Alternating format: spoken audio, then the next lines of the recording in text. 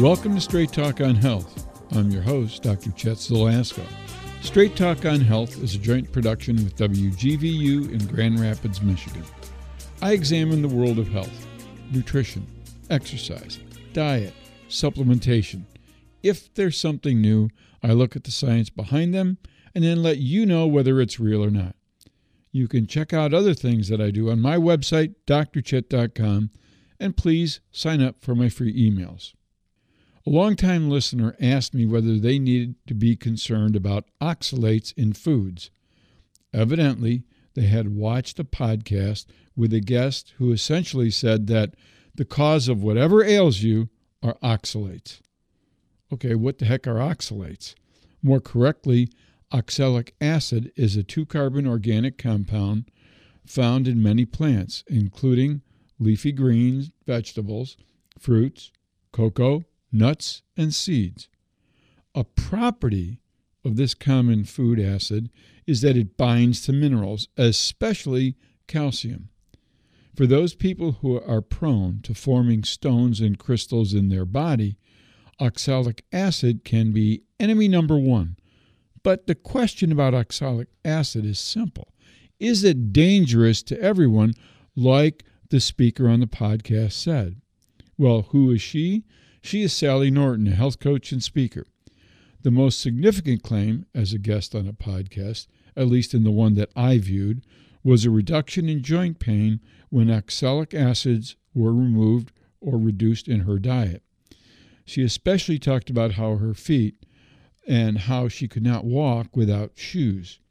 By going on a low oxalic acid diet, she eliminated joint pain as well. Well, that led me to an article she had published in the Journal of Evolution and Health back in 2017. 24 pages long with over 160 citations, so she put in the background work. But the question is always this: is her interpretation of that research lead to the same conclusion? Oxalic acid is detrimental to the health of almost every person on the planet. So we're going to take a look at the article to find out, specifically whether joint pain is caused by the overconsumption of oxalic acid from foods. So specifically, what kind of foods are we talking about? Green leafy vegetables, especially spinach and collard greens, all types of beans, nuts, beets, rhubarb, and tea. Fruit doesn't escape, with raspberries, oranges, grapefruit, canned or dried pineapple, dried figs or prunes, dates, and kiwi on the list. One exotic fruit that makes the list is starfruit. The reason that oxalic acid is detrimental is that it binds with minerals, especially calcium, to make stones and crystals. Now that can include things like kidney stones, gallstones, bladder stones, and the crystals that form in joints that cause gout. Again, throughout the paper, she makes the statement that joint pain is caused by oxalic acid. So I checked at least 25 to 40 of the papers that were related to claims that the author made to see if they matched up. Now I'm going to read what the author stated first and then give you a synopsis of the research to see if they match up. Let's begin with this quote. A diet with a preponderance of foods containing substantial oxalate has long been known to be dangerous and sometimes deadly. She cites that rhubarb, starfruit, and sorrel mushrooms have been used as the proximal cause of death. But what she doesn't state is that as it relates to rhubarb, it was the accidental consumption by infants who ate rhubarb leaves that contributed to illness and, in at least one case, death.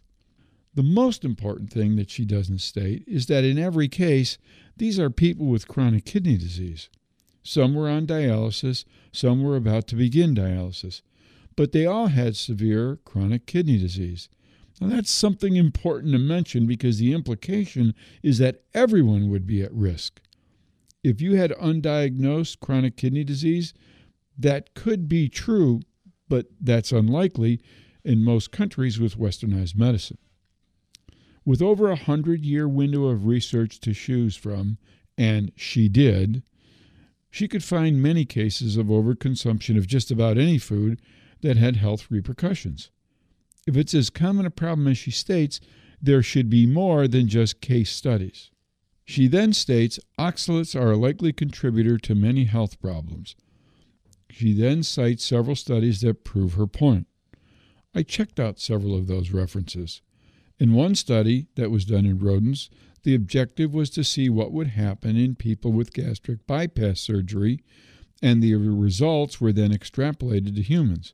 The study was a one-off, which means no one has done any further research on rodents or humans. In the reference that she cites, she says that the typical amount of oxalates in our diets can contribute to oxalate accumulation in non-renal tissue. One reference she cites says no such thing. A second reference is talking about infusing oxalates directly into the bloodstream of rodents, which has nothing to do with what the rodent or what humans would eat. And in the final reference, it suggests no such thing and had just 6 human subjects in it. She hasn't exactly supported her statement that oxalic acid is a likely contributor to modern health problems with the research that she herself claims. So throughout the article, she consistently referred to joint pain, and yet there were no citations that linked actual intake at levels that Americans typically eat with anything such as arthritis or other forms of joint pain. While I think she is wrong about the severity of the problem that she claims is the cause of everything that ails us, I do think that there is something there. She uses a citation from one of my favorite researchers on minerals. Dr. Heaney did a study that looked at the relationship between oxalic acid and calcium absorption. There were several subjects that appeared to have higher levels of oxalic acid in their blood than others. He used the phrase superabsorbers. Now, undoubtedly, that could be a gene mutation of some sort that has yet to be identified.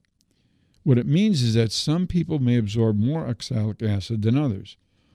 When you combine genetic factors with some form of pre-existing condition, maybe diabetes or some form of chronic kidney disease, they could be at risk if they consume too much oxalic acid. But is it something that we all need to be cautious of, as she claims? I don't think so, and the lack of a link between joint pain and oxalate intake confirms that. What a high intake of oxalate may mean is underdiagnosed chronic kidney disease or prior kidney damage. The inability to process oxalic acid may make the user at risk when consumed at high levels. Near the end of the article, she makes another statement that summarizes things very well. The symptoms of oxalic toxicity can be very hard to identify, primarily because the patterns vary in idiosyncratic ways from person to person. They are often subtle, typically affect multiple body systems, and often flare up in unpredictable and irregular ways. Another way of stating this is, I can't find it, but I know it's in there somewhere.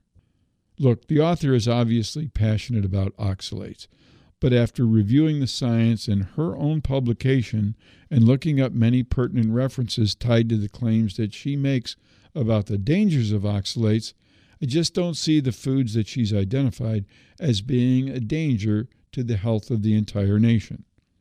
Having said that, I think that people who have diabetes or prediabetes, who have any form of liver disease, even though she claims the liver is not involved in oxalate metabolism, and especially any form of kidney disease, would do well to keep track of their oxalate intake. The problem is not with the food.